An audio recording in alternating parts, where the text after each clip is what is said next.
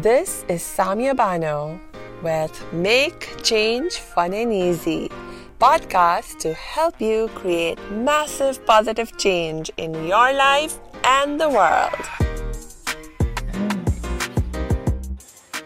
Hello, salam, shalom, aloha, namaste, sat sri akal.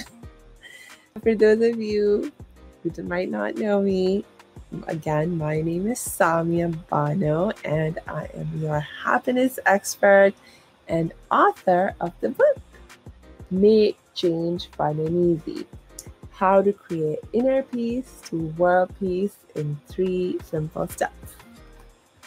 So I have started to do these weekly Facebook Lives, and the purpose of these Facebook Lives is for me to share with you lessons from my book, Make Change Fun and Easy, in bite-sized pieces.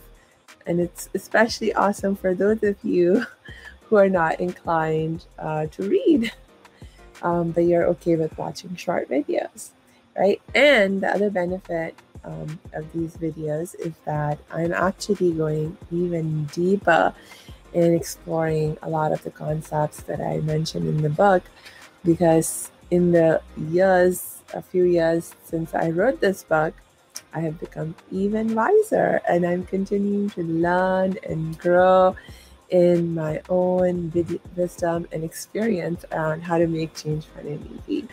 Good or good? Yeah. Okay, so the very first topic we started talking about was on this theme of surrender. Okay, like how can you use the practice of surrendering as a key to making change fun and easy? That was the very first Facebook Live we had. And then last week, which was our second Facebook Live, I actually picked a specific quote and started to break it down to explore the different lessons that are embedded in that quote for us to learn about how to make change fun and easy, particularly in the context of remaining calm and relaxed even in the face of adversity. So let me tell you what the quote is again, all right? Because it's very important. So basically, the quote says, it's a saying of the Prophet Muhammad, peace be upon him, and he says, "Wondrous is the affair of the believer, for there is good for them in every matter, and this is not the case with anyone except the believer. If they are happy, then they thank God, and thus there is good for them. And if they are harmed, then they show patience, and thus there is good for them." Okay, so I'll read it once again.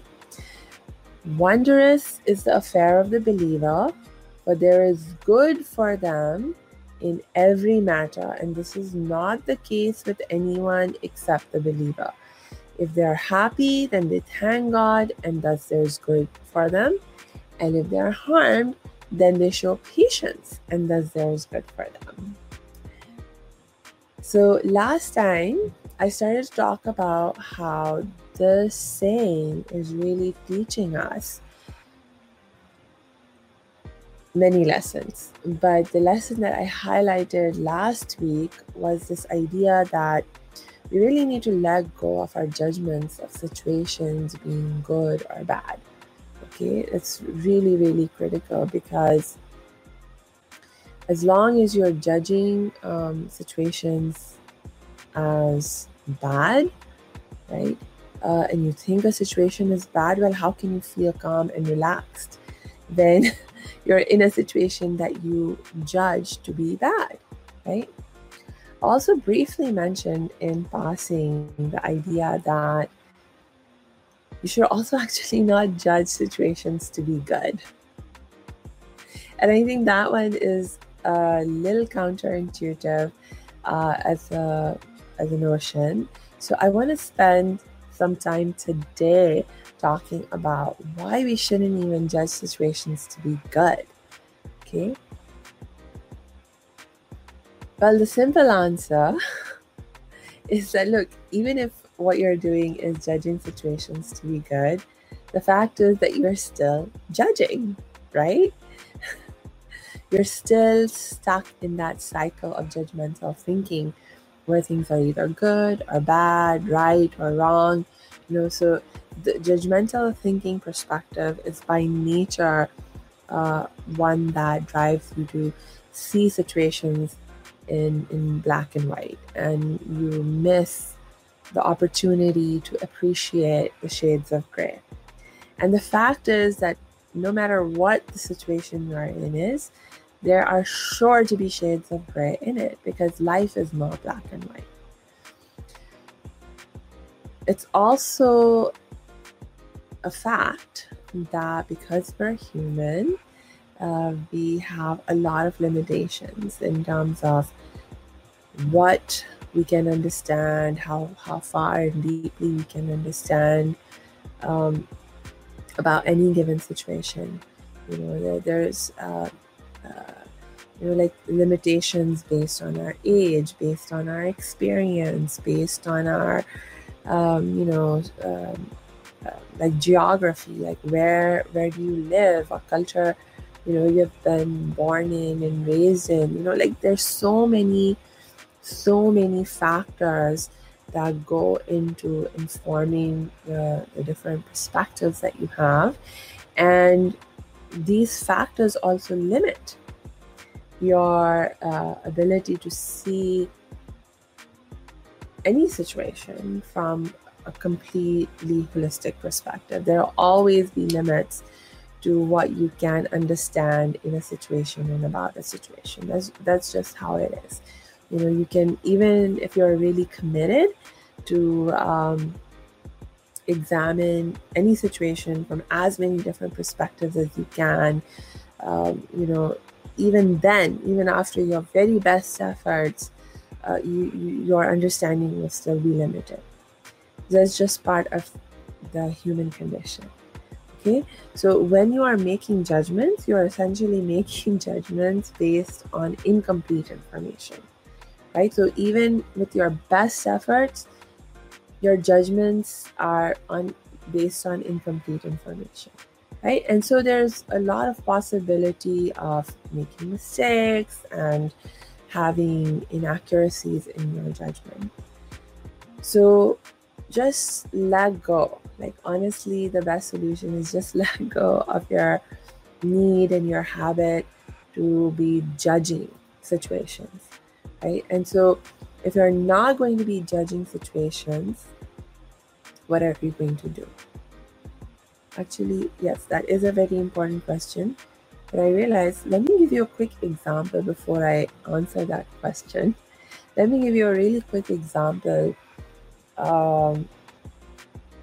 of how, because of our human limitations, we can never judge a situation in a holistic way. Okay, so I just shared with you a quote from the Prophet Muhammad.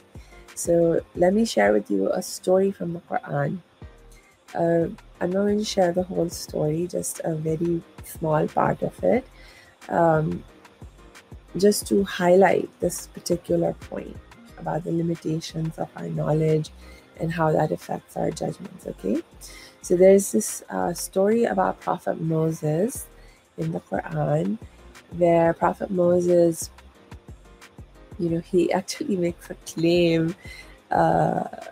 There were like a bunch of people who were challenging his authority, and they were really bothering him, and he lost patience with them, and he was like, look, I'm the prophet of God, and I know more than you do. I know what like everything there is to know, and so just listen to what I'm saying. I'm paraphrasing, okay? But he said something to that effect to the people to sort of shut them up in the moment. And after he said that, God revealed to him that, hey, Moses, you shouldn't have said that. You shouldn't have said that. Well, there's because it's not true. It's not true. Plus, it's a little arrogant, and it's not nice to have arrogance in your attitude. But the bigger point that was highlighted in the story, throughout the story, was that it's not even true that you know everything. And so basically, then God sends Moses on a quest, okay? And he says, go find this other being or person that actually God has granted even more wisdom to than you have. And so go find this person and ask them to teach you. And, so you can learn more wisdom. So Moses goes on a quest, and eventually, he finds this person, and he says, okay, please teach me, let me come along with you on your journey, and allow me to observe what you do, how you do it, so I can learn from you. And Moses is warned, like this person is being warns Moses that it will not be easy for you, Moses, to follow me. You will not be able to have patience with me because you will see me doing things that you will not be able to understand, and you won't have patience with me. So, it may be better if you just don't come. But Moses is like, no, I want to come. I'll be able to be patient.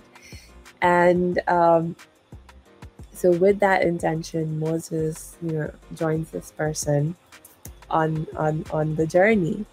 And so a number of things happen. Like there's 3 distinct instances that occur when Moses is accompanying the person. And I won't get into all those 3 instances because then the story will get really long.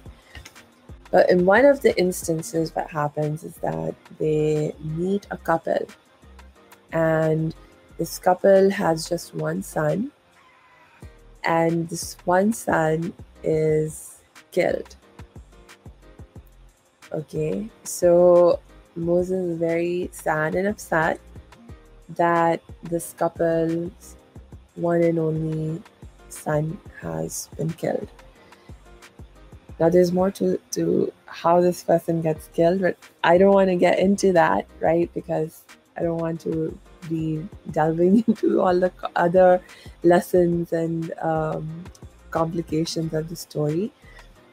So just this fact that there's this couple, they have only one son, and the son dies. And Moses finds it difficult to be patient in that situation. He's like, why? Why does this son have to die? Why does he get killed?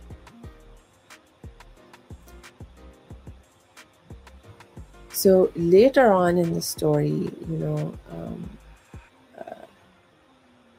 we find out, God reveals to Moses that the reason that the son was killed is because God is all-knowing, right? God knows the present, God knows the past, God knows the future. God is not constrained by limitations of time. So God knew that if this son was to have continued living, then he would have become a very unrighteous, bad person, committed a lot of bad, evil acts, and it would have caused a lot of trauma and suffering for his parents. And the parents of this son, they were very righteous people. They were very excellent and good people, and God did not want these people to suffer because of the evil actions of their son, And so God decided to have the son die when the son died. And then God also willed and decreed that this couple should bear another child, and that this child, the second child that they will bear, that child will grow up to be a good person who will love and respect his parents and be a comfort to them and spread good in the world, right? And so once Moses understood this, right, this information was revealed to Moses was like, oh, now I see the wisdom. Like, now I can be patient in this scenario and experience patience in this scenario. But when he didn't have all the information, he found it very difficult to be patient in the situation, right? And that is the case with all of us, that when we are lacking the full picture, the full information about any situation, then it's very, very difficult for us to be patient in it or to practice gratitude in that situation. But when we fail to practice patience and gratitude in a given situation, then we cannot be calm and relaxed, let alone happy and peaceful in the situation. True or true? Yeah. So even though it's very difficult, even though it can be very, very challenging for us to practice gratitude and patience in the face of adversity, to remain calm and relaxed in the face of adversity, it can nonetheless be done. It can nonetheless be done. And that's what we are being encouraged to strive for through the example of Prophet Moses in this story, or in the saying that I quoted for you in the first place by the Prophet Muhammad, that, when you understand, when you know, when you at the very least are willing to accept the reality that, in any given situation, your knowledge will always be incomplete. You know that is a fact, and that will never change as long as you remain human, right? So then why struggle with that? Why struggle with that? Why not figure out a way to make peace with this fact of life? And so the way we make peace with this situation is we say, yes, okay, I don't know. In any given situation, there will be a lot that I don't know. And so any judgment I make, whether it's that the situation is good or whether that the situation is bad, this judgment is based on incomplete information. There's a high possibility that, that judgment is inaccurate in some way or the other. So let me just accept the situation as it is. Be like, whatever the situation is, it is what it is. You just accept it as what it is. And then strive to do your best to practice patience and gratitude in that situation. So next time, I will delve more deeply into how do you actually practice patience and gratitude in this kind of difficult situation. Because even though it's difficult, it is possible. Okay, and so we'll get into that next time. But for now, remember, give up judging situations as good or bad. Even give up judging situations as good, because you don't want to stay stuck in judgmental thinking. You want to get yourself out of judgmental thinking entirely. Okay, all right. So, oh my gosh, I just noticed Zakir Malik is watching. Hi. Thank you so much for watching. If you have any questions, if you have any comments, feel free to ask in the chat right now. If not, no worries. You can always, once the live broadcast is stopped, this video gets posted on my profile. So you can always ask your question or comments that way, and I'm happy to engage afterwards. And I also wanted to encourage everyone who is interested in this topic of how to make change fun and easy. If you are able to read, inclined to read, try reading the book And so that way you can get a lot of the lessons much more quickly than waiting for my weekly broadcast. And so to get the book, all you have to do is go to makechangefuneasy.com. That's the book website, makechangefuneasy.com. You can get the book from there. You can also find it on Amazon and I think some other book sites also. But the easiest way is to just go to makechangefuneasy.com and just get the book from there. All right. Okay. So I don't think I've noticed any comments and stuff so far that I need to respond to. All right. Thank you so much. So again, I will see you next week. And in the meantime, salam, shalom, namaste, sat sri akal, aloha.